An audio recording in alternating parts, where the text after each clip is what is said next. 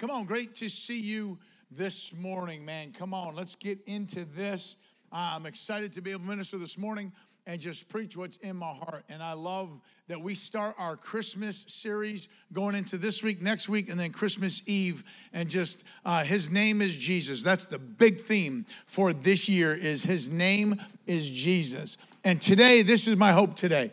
And I hope that we dig into Scripture. We're going to go back and forth, Old Testament, New Testament. We're going to be in Micah 5. You can turn there now. We're going to be in Micah 5, and then we're going to be in Luke 2, and then we're going to be in Isaiah chapter 7, and then we're going to be in Luke 1, and then we're going to go into Isaiah 53, and then we're going to be in Matthew 1. We're going to be all over the place, proving just 3 points, which is one big point, that you can trust the Word. That's today. I want you to walk out of this place today. If you're here, if you're online, I want you to say, I can trust the Word. Because when you know I can trust the Word, that changes everything. That changes everything. When you are convinced by evidence of God's Word is truth. When you are convinced, and how are we convinced? Yes, we're convinced by faith, but we are convinced by God saying this is going to happen, and it's 7 years later when it happens exactly as God prophesied it was going to happen. God is in charge. We're going to see that in 3 different ways today. We're going to see the plan, we're going to see the person, and we're going to see the purpose, right? The plan that God had for Christmas. We're going to see the person that God had for Christmas, and we're going to see the purpose that God had for Christmas declared through his son, Jesus. Like, we are excited that we're here. I'm pumped that you're with us. Man, hang with us for this message, and I want you to walk out of this place going, I believe this. I'm once again convinced that this is true, right? And when you can understand the Bible is true, when you read it, it can sink into your spirit, right? I was raised in an amazing home. I got to be honest with you, man. I was raised in an amazing home. It's always Jesus. It's always the Bible. So I never went through a season where I was like, I don't really know if this is true. I personally have never gone through that season. Many do.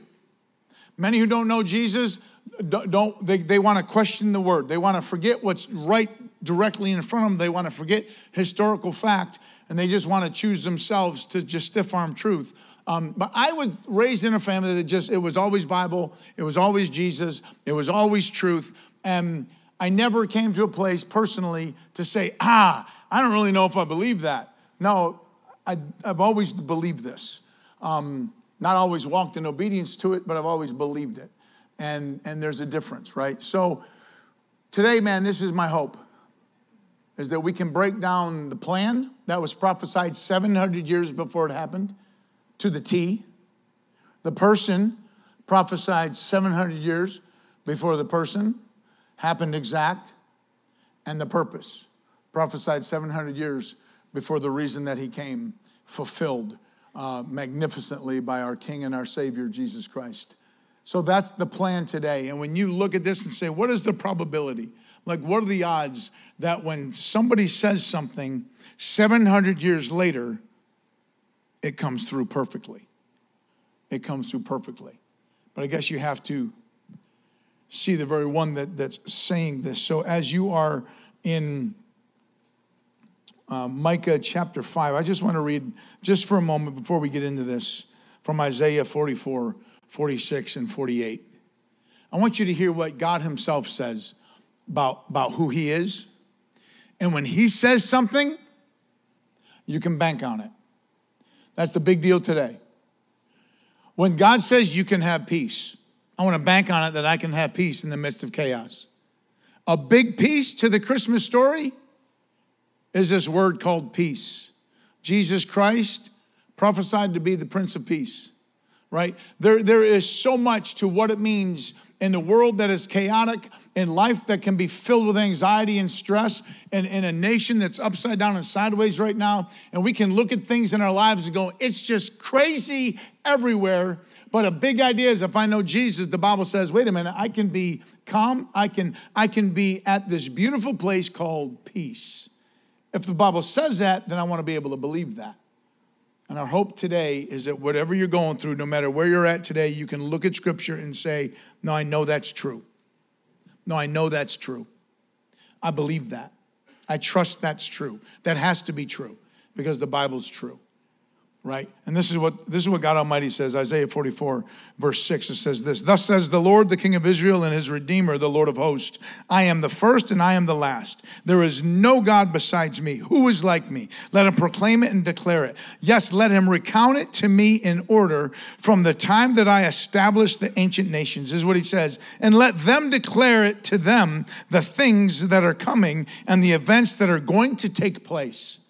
Well, I'm going to read that again. "And let them declare to them the things that are coming," things that we don't know, right? "And the events that are going to take place." God says, listen, I have the ability to tell you things that haven't happened yet, but exactly how they're going to happen. That's God who knows all things, right? That's the God that we serve. Isaiah 46 says this, verse 9, "Remember the former things past, for I am God, there is no other. I am God and there is no one like me, declaring the end from the beginning and from the ancient times things which have not yet been done." Again, God says, listen, I'm going to tell you things. I know the end from the beginning. I know it all. And God says, I'm going to let you know things that haven't happened yet, but I'm going to tell you about them. This is God, right? He's the only one that can declare the future 100% accuracy, right? And then chapter 48 says this, verse 5, "Therefore I declared to them, to you long ago, before they took place, I proclaimed them to you." This is all God speaking through the prophet Isaiah. And he makes it very clear. No one's like me. I'm only God. No one compares to me. Nobody can do what I do. I let people know what's going to happen before it happens. Nobody. There's been some good guesses. There's been people maybe 50% of the time, maybe 60% of the time, but there is nobody but God 100% of the time that is completely and perfectly accurate on what's about to happen. When I say what's about to happen, we're going to look at something that is 700 years, where God declared something. And it took 700 years to see it in fulfillment, perfect fulfillment to God's declared word 700 years before that. So when you look at this, you're like, okay, like what are the probabilities? How do I know that the Bible is true? Because God says, listen, I'm going to tell you something and it's going to happen, and you can declare that the word is true. The word is true. So when you look even through the Christmas story, and a lot of this comes through as messianic prophecies. Messianic prophecies are prophecies that took place on behalf of Jesus, right? These are things that were foretold about Jesus that has happened perfectly, right? The next one to happen, just so you know, is the second coming, is Jesus coming. I believe in the rapture. I believe Jesus could come any moment. I think all have been fulfilled for his great return. And when that happens, if you know Jesus, you are up. I believe in the rapture. I plan on going home and then coming back in 7 years and coming with him at the true second coming to see what that, I'm not going to get into all that theology, but I believe this. If I believe everything that I'm going to say today, then I want you to believe that the next thing that has been prophesied is that Jesus Christ is going to come and Jesus Christ is going to return. And when you're looking for that, you know it's going to happen. How do I know it's going to happen? Because I can base off the history of everything that God has said to 100% accuracy has taken place. That's incredible. That's incredible, right? There is a book written called Science Speaks. A gentleman named Peter Stoner. Kind of a funny name if you ask me, but it's just, you know, I don't know if that means anything to a name, but Peter Stoner and a guy named Robert Newsom wrote a book called Science Speaks. And Peter Stoner was a professor at Westmont College. And he did this huge, deep study. You can look this up. It's a well-known study of over 600 students. They went deep into what is the probability. What is the probability if you look at Scripture and you see these prophecies that have come true? And listen, there's over 300 messianic prophecies. There's about 60 that are kind of big ones. And he took 8 prophecies and did this huge calculation backed by another science organization. And he said, listen, this is the deal. If only 8 of these predictions were to come true, 700 years later and then beyond, if only 8 out of the 300, if only 8 out of the big 60, if you only take 8, in 100% accuracy, it is the probability that you would take the full state of Texas, take silver coins, $1 silver coins, stack them 2 feet high over the whole state of Texas, blindfold somebody in Dallas, and let them just walk through the state. And you're going to mark one coin. Out of all of those coins, you mark one coin, and the probability of anything happening is him finding that one coin through the whole state of Texas, stacked 2 feet high. He's like, the reality is this. The Bible's true. Proven by God, saying, I'm the one who declares the end from the beginning. I'm the one who can tell you what's going to happen. And it's 100% accuracy. The odds are I can believe this book. I can believe this is truth. That's like me saying, okay, in 2056, 33 years from now, the Pittsburgh Steelers are going to draft a gentleman named Captain Crunch. Hasn't even been born yet, right? The Steelers are going to draft Captain Crunch, and they're going to draft him from Houghton University football team. If you're from Houghton University, you realize we don't even have a football team. No, something crazy would have to happen in the next 33 years for Houghton to have a class act football team where Captain Crunch is now the quarterback, and we, in the 7th round of the draft, pick up Captain Crunch, and then Captain Crunch takes us to 17-0, like it's only been happened once. This is amazing. And then we go to the Super Bowl and crush the Buffalo Bills 49-0, and you're like, okay, wait a minute, Sean, that can't happen because the Steelers and the Bills are both in the AFC. Well, the Bills said, oh, we need to go to a very weak conference in order to win anything, so we're going to go to the NFC, and then maybe we can make the Super Bowl. And in that year that they go to the NFC, they play the Steelers, and the Steelers crushed them 49-0 because Captain Crunch had lights out rookie year like no one has ever had. Like if I were to declare that to you today and it actually took place, you'd be like, wow, that's unpredictable. Go back to Texas. But you realize when God says something and God predicts something, it's not just a Lucky Charms prediction. It's not, well, I hope it happens. You want proof that the Bible is true. You look at what God said, and you look at the fulfillment of what God said 700 years later. So, church, we look at the reality of the plan. And I love this because there's just so much that beautifully surrounds the Christmas story, right? And man, I hope that this is a good season for you. I know sometimes it can be a difficult season. I know it can be at times hard for some. It can be truly special for others, for those with kids and for those who just are in a great season of Christmas and they love this time of year. And I hope that it's a good season for you.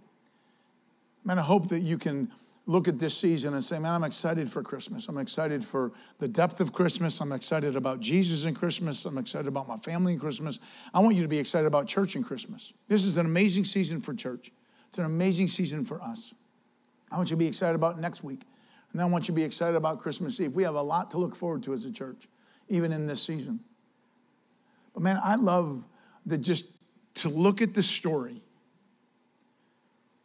and just say, oh, that's true.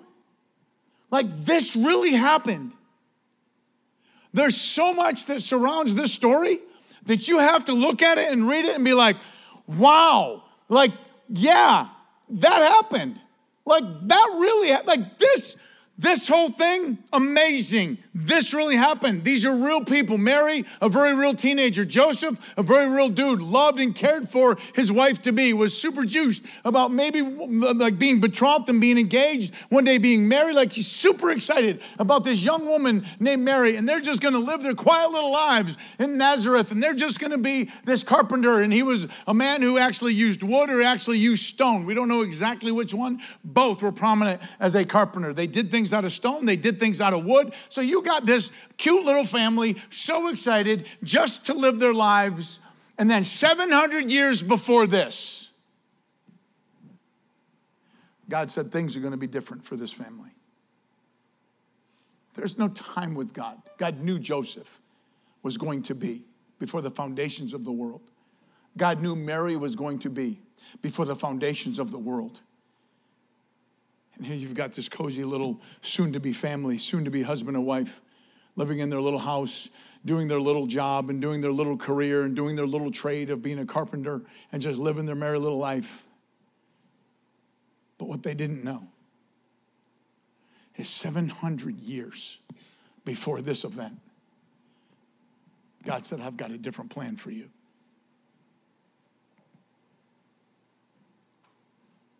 So what does that mean for us right off the bat? Can you trust that God knows the plan he has for you? Can you trust that? Mary and Joseph had no clue.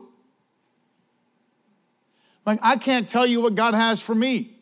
I know where I'm at. I know what I love doing. I know where God has called me. I know I'm at smack in the middle of God's purpose for my life right now. I have no idea what God has for me in 20 years. I want to be right here. I believe I'm going to be right here. I'm going to be preaching when I'm 73. I want to be right here seeing what God has done in this region. God has a plan for me, and I know that.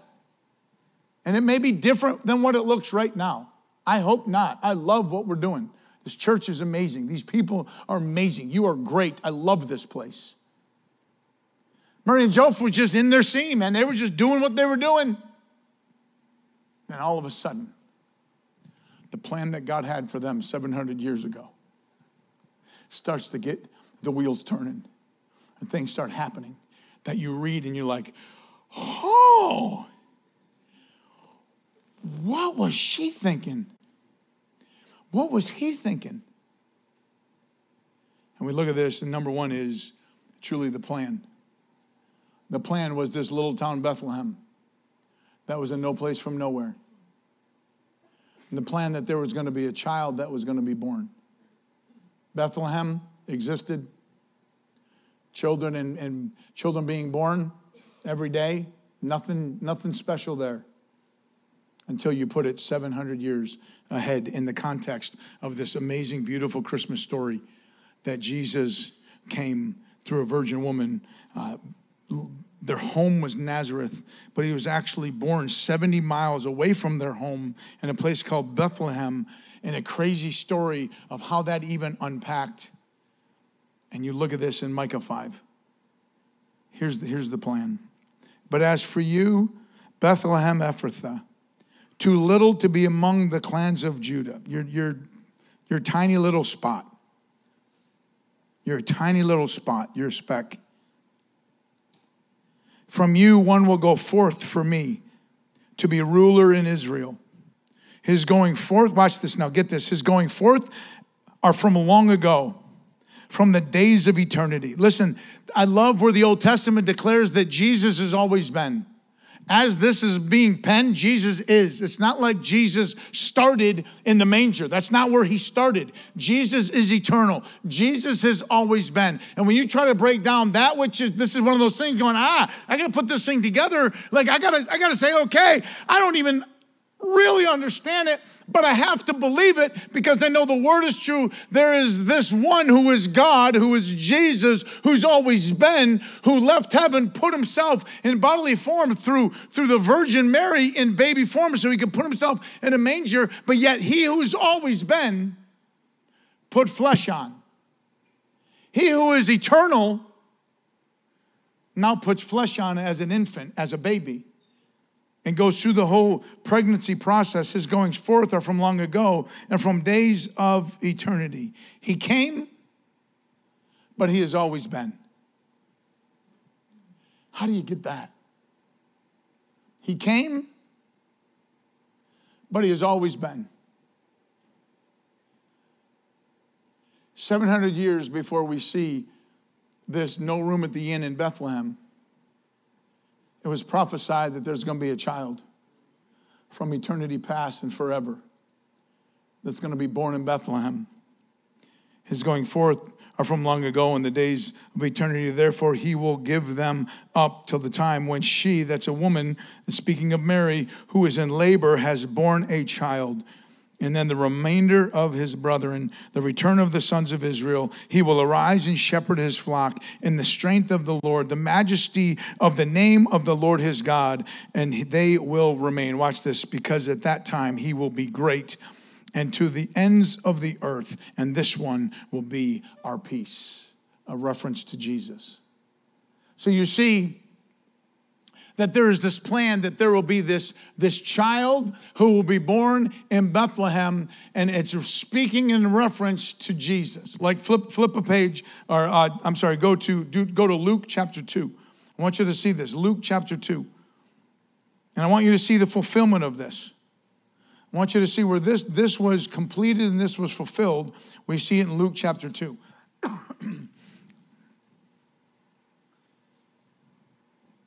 And in verse 1 it says this: Now in those days a decree went out from Caesar Augustus that a census be taken of all the inhabited earth. That just means the Roman Empire. That's not talking about the whole world. That's talking about the Roman Empire.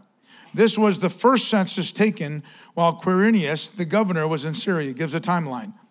And everyone was on his way to register for the census, each to his own city. Joseph also went up from Galilee, from the city of Nazareth to Judea, to the city of David, which is called Bethlehem, because he was of the house and the family of David, in order to register among Mary, who was engaged to him and whom was with child. So you see, okay, how is this going to take place? Bethlehem, too little to be even of a tribe of Judah. You're this little speck. You're this little dot. How is it that this child, who's going to be great, who's going to be the Savior, who's going to bring us peace, how is he going to be born in Bethlehem? And here you've got Joseph and Mary. They're engaged. They both are in this place called Nazareth, which is 70 miles away from Bethlehem. So how is this prophecy fulfilled 700 years later by two people who live 70 miles away in perfect timing of pregnancy, not to wait, not to hold off, not to give birth and then go, because they couldn't. They had to show up and give a census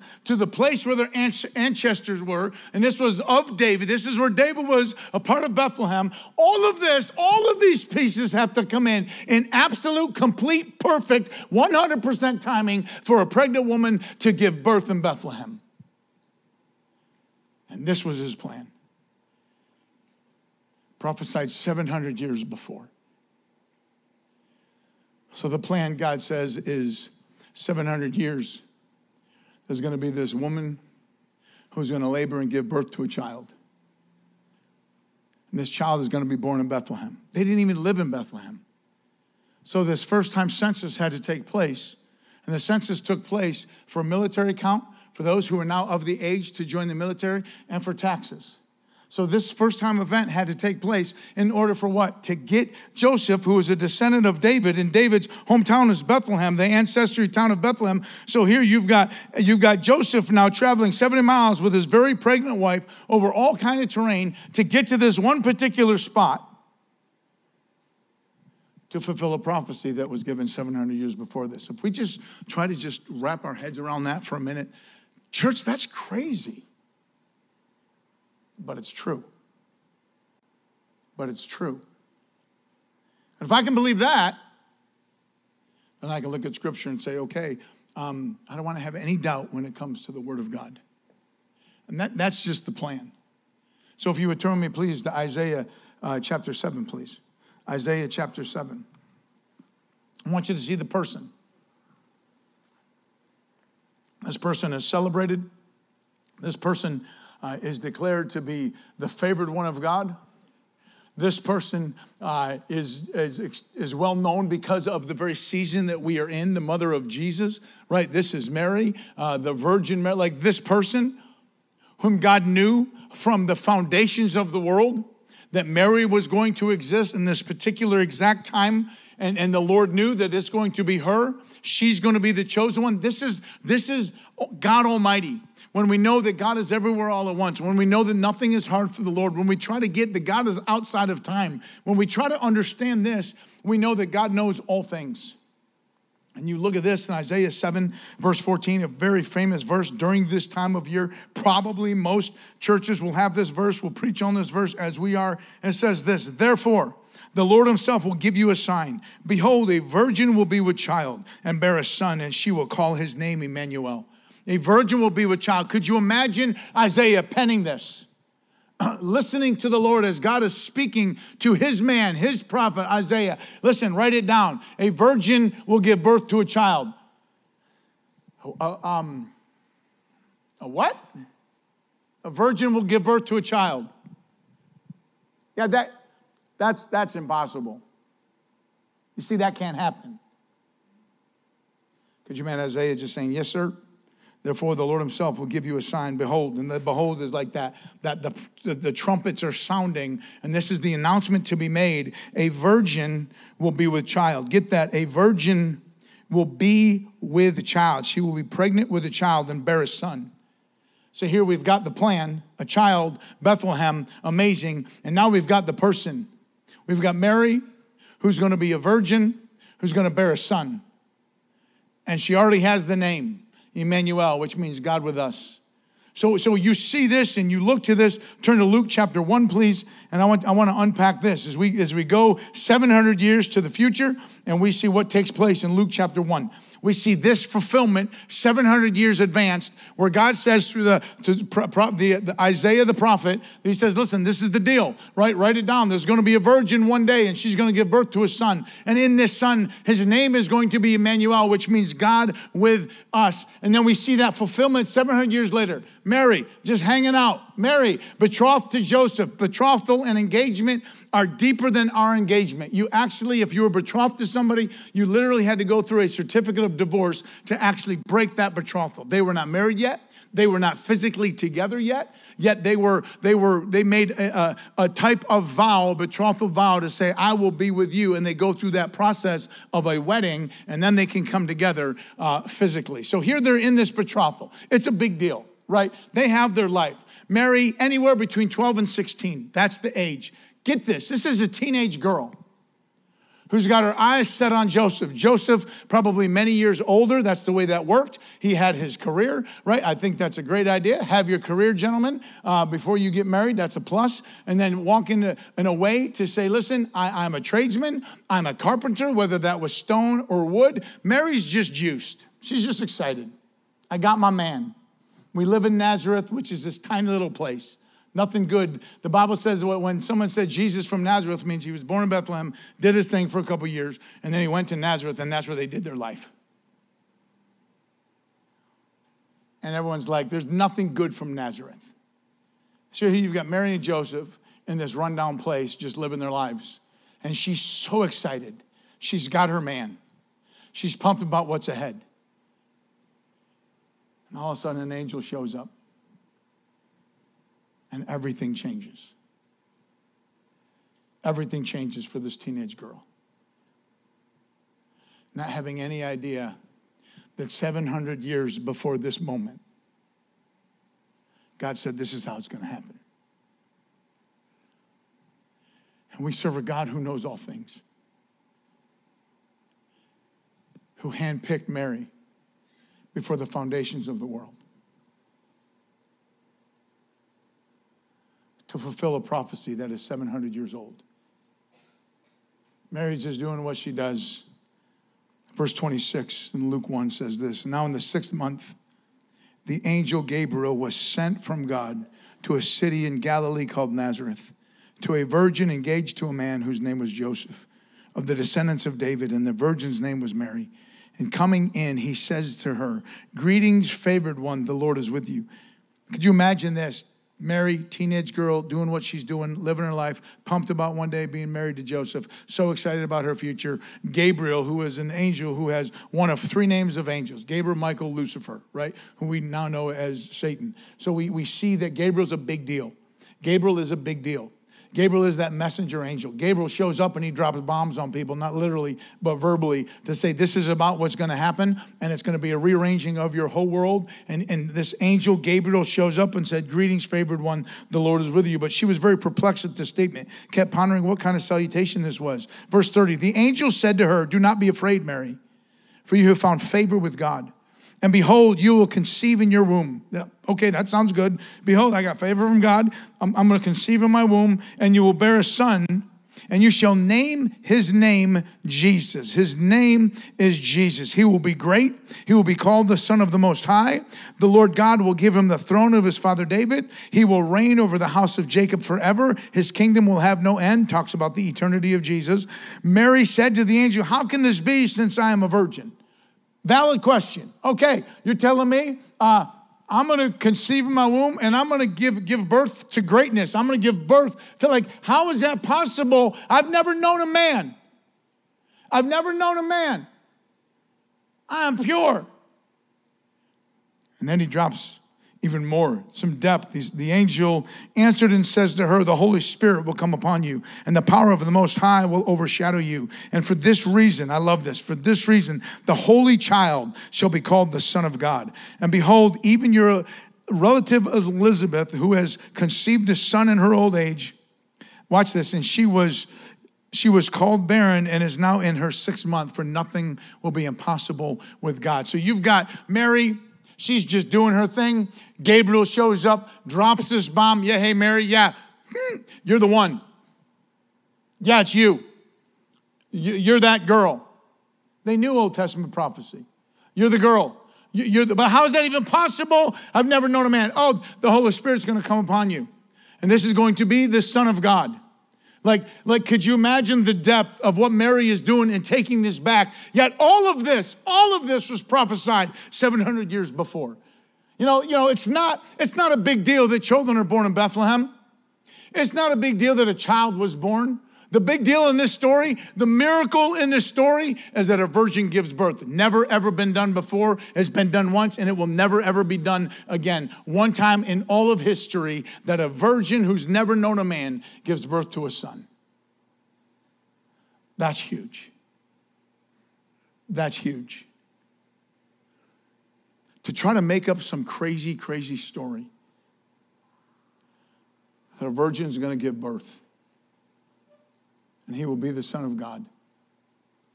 And you call his name Jesus. For he will be God with us. It's crazy. But what happens when it's been proven to be true? What happens when you read this and you're like, okay, there's this girl. It's crazy. She's a virgin. She's going to give birth. Just that alone is just like, okay, that has to be of God. And next week, don't miss next week. Next week, I can't wait to preach next week. We preach the second half of this. What was it that convinced Mary? What was it that really, truly convinced this teenage girl? Whoo! Okay. I don't know what anyone else is going to think. I don't know what my parents are going to think. I don't know what my man is going to think. But I'm going to be pregnant. I love where Gabriel goes into this other side story of Elizabeth. Hey, your cousin or your relative, you know her old age? You know she's never had children? You know she couldn't have children? She's pregnant, 6 months in. For nothing will be impossible with God. And then one of my favorite verses from a young teenage girl is, behold, your bondservant, be it done to me according to your word. She's like, I'm convinced. I'm convinced. Church, what happens when you take the Old Testament? Prophecy took place 700 years before this, and you read it in Luke 1 as a fulfillment of that prophecy.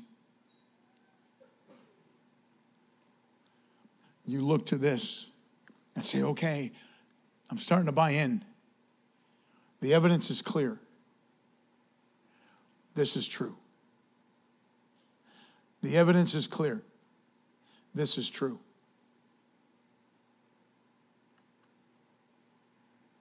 There's a huge difference between those who say, I can't believe in Jesus,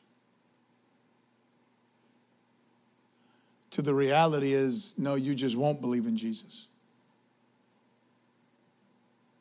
Because if you're looking at Scripture, you're seeing, okay, this here from Old Testament, New Testament, based off of what God Almighty said from Isaiah 44, 46, and 48, that he's the only one that declares the end from the beginning. He's the one who says, I decree. I'm the one who will tell you what things will happen. I'm going to tell you now, and they're going to be fulfilled. 100% accuracy, 100% of the time. He has never missed. That is just evidence to say, okay, it is, church, it is my hope today that you walk out of this going, okay, I can believe this. I can believe that this is true. If God says he is for me, I believe it. If God says I can trust him, I will trust him. If God says in the midst of chaos and crazy, I can have peace, then I can have peace. This is what God says. I believe it. I trust that it's true. So the plan, 700 years, true. The person, 700 years, true. Now what about the purpose? The first two are just big. Like, they're just like, okay, wow, that's amazing. Bethlehem, even from Nazareth to get to Bethlehem, the whole census had to take place in the exact perfect timing of this girl giving birth while she's in Bethlehem. That's just amazing. Wow, to unpack that, amazing. And then there's this virgin girl like Mary who soaks about life. Gabriel shows up, crazy, changes everything in life. God knew all of this 700 years before. And then beyond that, from the foundations of the world. And here you've got Mary just going, okay, I'm in. I accept. Be it done to me according to your word.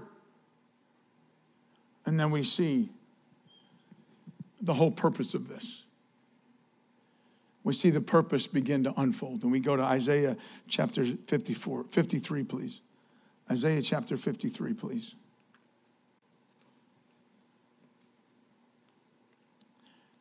And if you're a born again believer, you get it, man. You know the purpose. You know it already. Like, and you look at the plan and say, check. You look at the person and say, check. And then you look at the purpose. And I love this because if you are truly born again, if you know Jesus Christ came, put himself on a cross for you. The Bethlehem thing is cool. The virgin birth, amazing. Stunning. And it had to be a virgin girl. There couldn't be a seed of a man. The sin line comes in through the seed of a man. That's why it's so important for the virgin birth. It's huge in regards to the sin issue. But then there's the purpose. For God so loved the world that he gave his only begotten Son, that whoever believeth in him shall not perish but have everlasting life. Jesus said, I am the way, the truth, and the life. Nobody come to the Father but through me. Jesus says, I'm the door, man. That's it. You come through me and me alone. Prophesied in the book of Isaiah 700 years before. And that's just the 700-year prophecy. You can go back to Genesis 3:15 speaks of that seed of a woman. Right there you have Mary and Jesus, right in Genesis 3. This is after the fall. This is after sin. There had to be a solution to sin, and Jesus is the fulfillment of that. Jesus is the solution. He is the fulfillment of the issue for sin. And church, you and me are in an amazing place to say, I am a recipient of the response. Like the fulfillment of what took place, the fulfillment of the purpose was for me and my salvation. And we see it written down 700 years beforehand in Isaiah 53.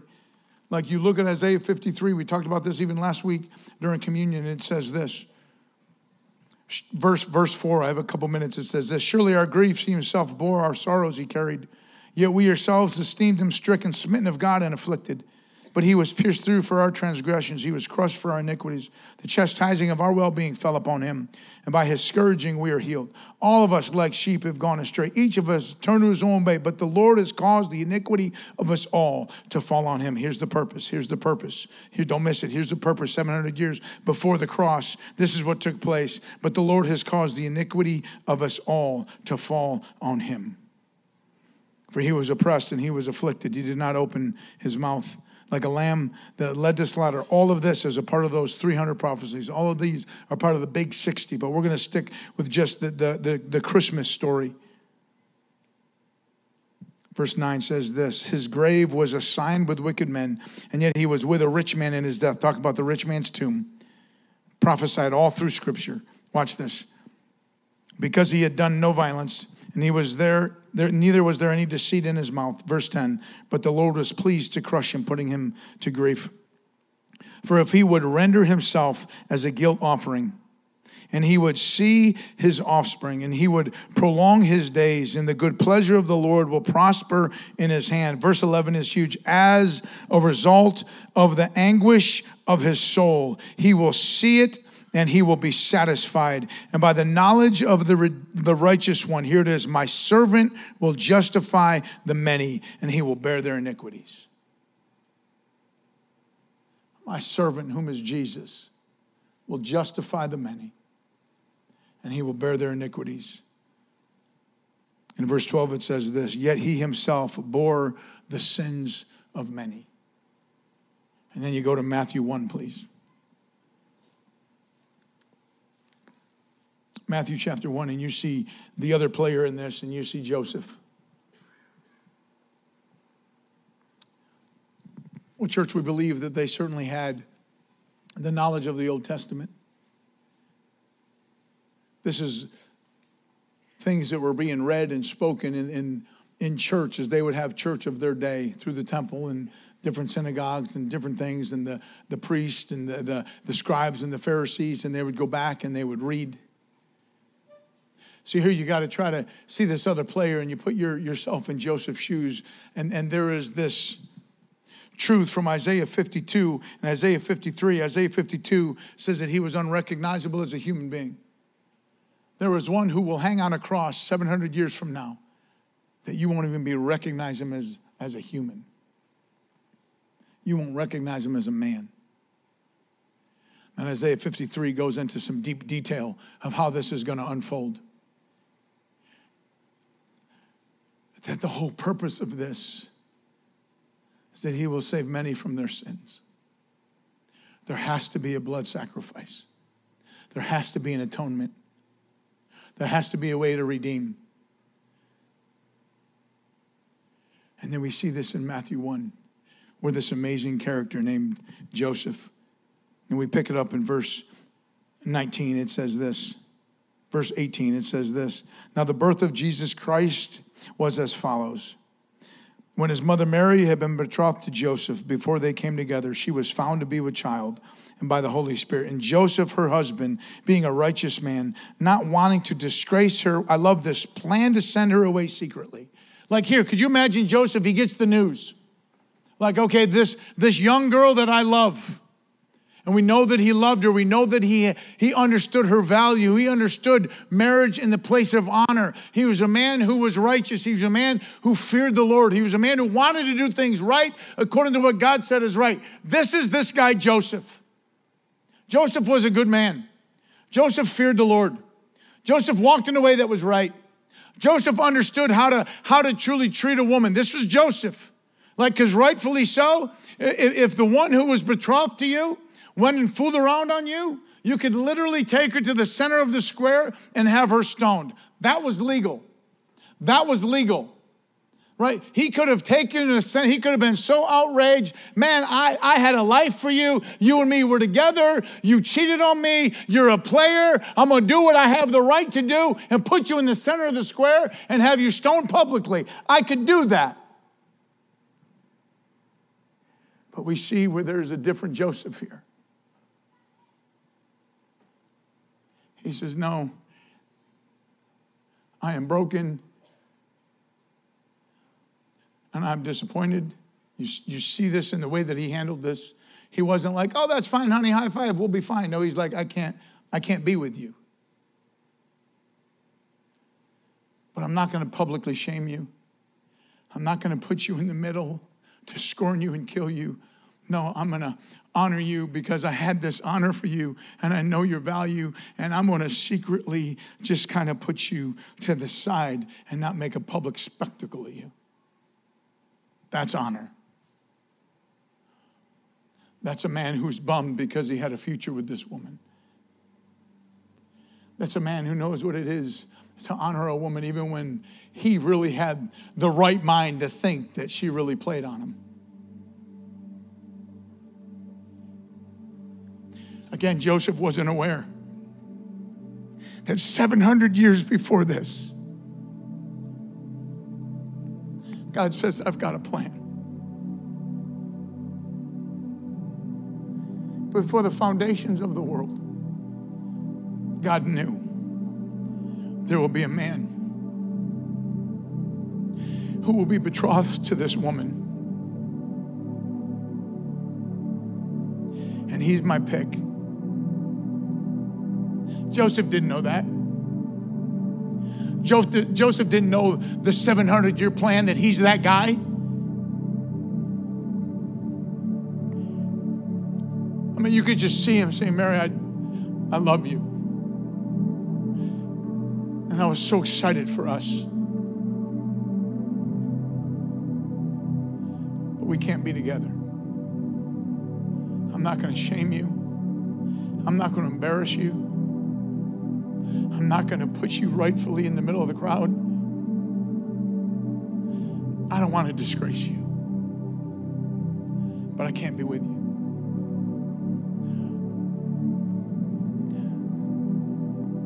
That is his right mindset. Until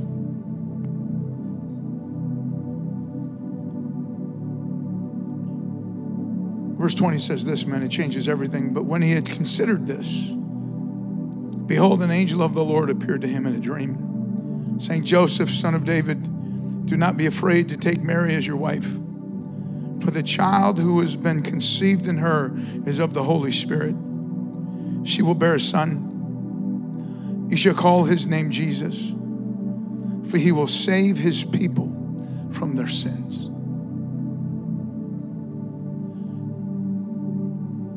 Joseph, this is the purpose. This is the reason. You need to take her as your wife. Because this child that's been conceived in her, this is of God. And this child that's going to be born, he's the Savior of the world. And man, you could imagine, I mean, I just see Mary and Joseph coming together and getting into Old Testament or going to the synagogue and like just flipping pages going, oh, woo, what is that? Oh man, like this is real. Because it says right here, look at this. Now this took place to fulfill what was spoken by the Lord through the prophet. Now this took place to fulfill what was spoken by the... How do I know that this is true? Because this has now been fulfilled. The plan, the person, the purpose. This is all coming through. All of this, which God declared 700 years before Mary or Joseph was ever even a thought. Obviously, God knew it all, tied it all together, has got the perfect timing. I know every detail that has to come together. I know every person that's outside that needs to make the right decision, that this has to happen. God knew all of that. Census had to happen. Somebody outside of Christ, outside of truth, we're walking in the truth, had to make a decision to call a census in order to make this happen. It's amazing to me that God has everything under control. Even the smallest detail of something that has to happen. And I love this for me. I'm like, God, you're working in such a way behind the scenes that there might be a divine appointment. There might be something. There might be a U-turn that has to take place. Maybe there's something that I look and say, man, I wish that didn't happen. That had to happen because, God, you know it all. I love this. I love this. This had to be fulfilled of what the Lord spoke through his prophet. When you start thinking, God, you are in the smallest of details. God, I trust you. God, I believe in you. God, you're with me. And I love it because Matthew goes right into the Old Testament. He says this, behold, the virgin shall be with child and shall bear a son. Some say, oh, they didn't know the Old Testament. Really, because Matthew here is quoting it so that we would know that they knew. They knew the Old Testament. Matthew's quoting the Old Testament. He's quoting Isaiah 7:14. He's given us the goods. Behold, the virgin will be with child and bear a son, and they shall call his name Emmanuel, which is translated God with us. This is the way it has to happen. And you could imagine Joseph, now he has it. He says, okay, he woke up and he took Mary, his wife, and he kept her a virgin. Like he knows, like, okay, this has to be a reality. I got to keep it clean. There's no way we're going to be together until this child is born. And then you go through this whole process of putting yourself in Joseph's shoes. Oh, okay. Okay, this is like, wow, this is like, whoo, this is the Son of God. Like he is the Savior of the world. Like this is like, oh my, like could you imagine Joseph? Like Joseph never had to discipline him. But Joseph had to teach and train him. Mary and Joseph had to feed him. Mary and Joseph had to burp him. Mary and Joseph had to change his diaper, so to speak, probably cloth or whatever, leaves or whatever they used. I don't know. Don't use leaves.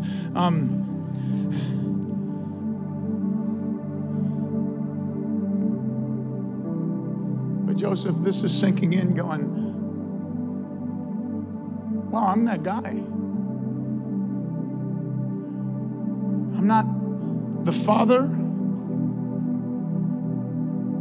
but I'm the one who's called to teach and train, and I get to work with Jesus, and I get to build him up, and I get to teach him carpentry work, and I get to teach him with his hands, and I get to show him what it is to work with stone or work with wood. I'm that guy. And we don't know the whole story. We know that Joseph isn't at the picture at the cross. Sometime after Jesus was 12, we know Joseph was around when he was 12, the whole temple scene. But after that, Joseph's not mentioned, and we know that at the cross, Jesus gives Mary, his mother, to the care of John, to take care of God. That means Joseph wasn't there. So something happened to Joseph. And you got to believe that Joseph went back to Isaiah and was reading Isaiah 52 and reading Isaiah 53 and reading these accounts of what does this mean? That he will save his people from their sin. That he is the solution to sin. This is his purpose. He's going to hang on a cross and won't be recognized as a human. He's going to go through all of this beating and all of this punishment. And to know all of this and to build Jesus in all of this and then not be around for the fulfillment of what took place on the cross.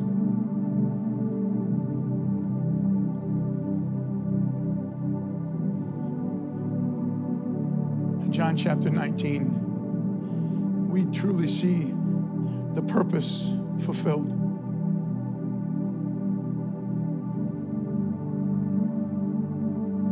The angel says, Joseph, listen, he is going to save his people from their sins. Joseph knew sacrifice. He knew it was going to happen. He knew how it was going to happen. But he wasn't there when it happened. 700 years later,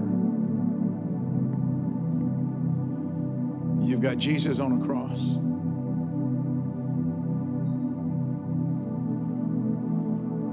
He's gone through all of his punishment.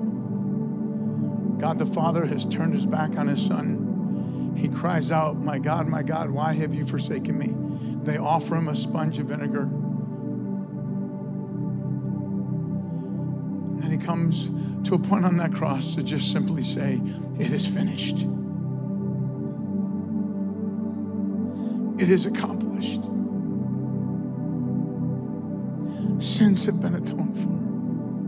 I have come and I have fulfilled my purpose. It is finished. And he gave up his spirit and he died.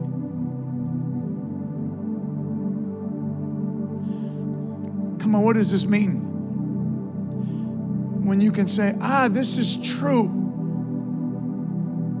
This is historical fact. There was a census. That's history. There's one who was born. There's history. There was one who died on a cross. That's fact. That's history. All of it, spoken 700 years that were written down. Indisputable evidence. It's truth. You can choose to stiff arm that. Say, can't believe it. That's just not right. You choose not to believe it. That's on you. But it's true. It's true. It's proven to be true. Based off the accuracy of things the Lord said 700 plus years before it happened. It's truly amazing. Come on, just bow your heads just for a moment, please.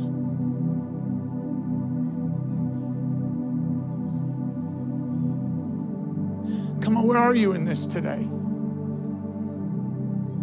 Because I want you to know, listen, if you don't know Christ, maybe you've stiff-armed Jesus, maybe you've done it your own way, maybe you've tried your thing.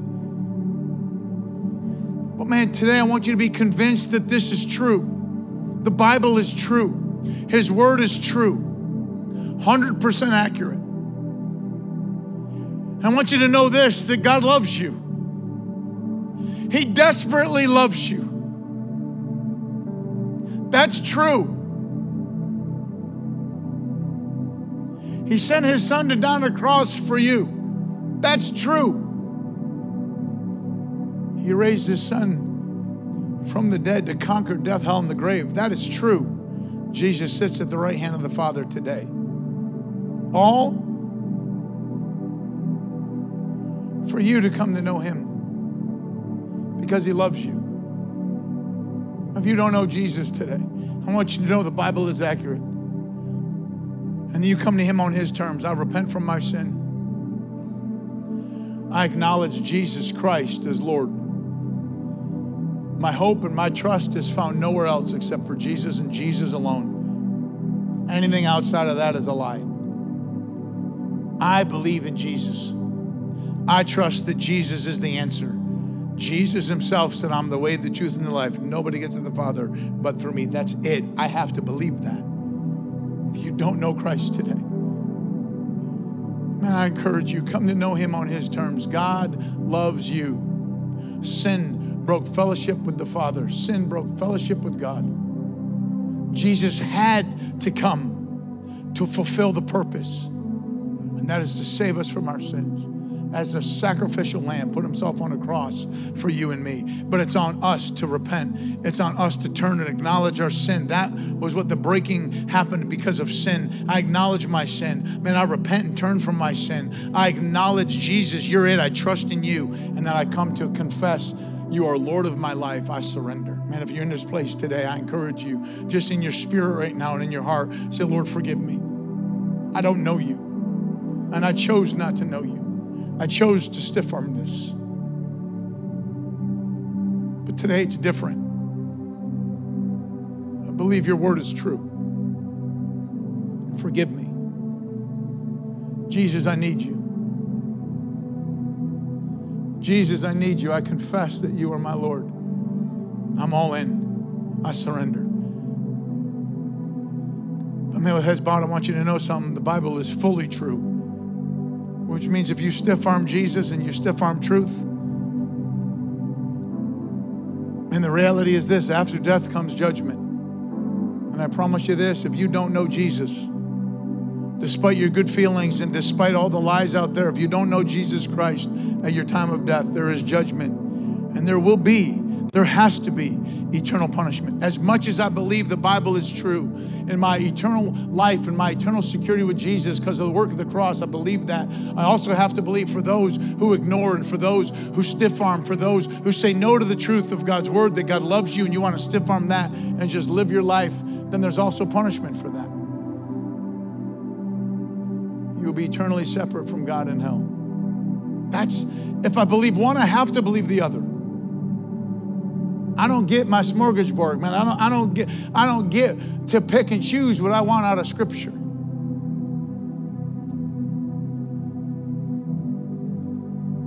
if you're also in this place and you're like, Sean, I need to trust the word. When he says that he will never leave me, I have to believe that. When he says that if I ask him for forgiveness, even as a Christian, even as a son or daughter, that he's going to forgive me.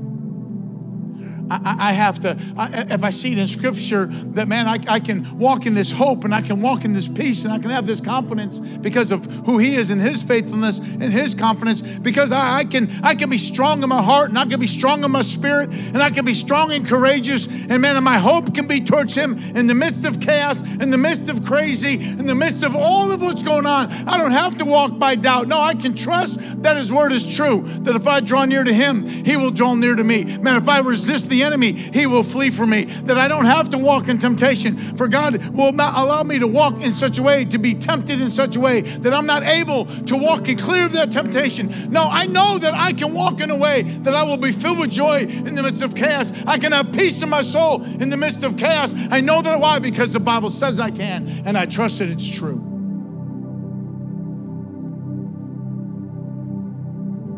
I know I'm never alone. Even when I don't feel it, I know that I'm never alone. Even when I'm struggling to see the plan that God has for me, from the foundations of the world, God has my plan. And I need to trust him with it. I need to trust him with it. I don't see it right now. And maybe he's got you on what you would think is a U-turn. Or maybe he's got you in a place that you were unexpected. Think about Mary. Think about Joseph. Think about the census. All of these things, unexpected, but had to happen to fulfill the plan that God has. The smallest of details, God has it. Church, you can trust him today.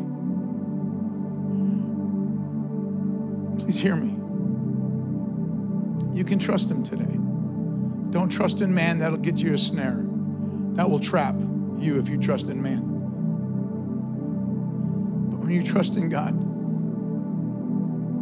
trust him today. He will see you through. He will never leave you nor forsake you. He will draw near to you. Stand and fight and be firm and be immovable. You can trust him today. Come on, let's stand to our feet, please.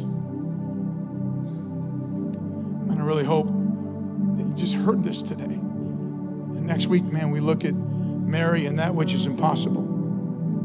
That we serve a God of the impossible. And I hope next week we're convinced of that.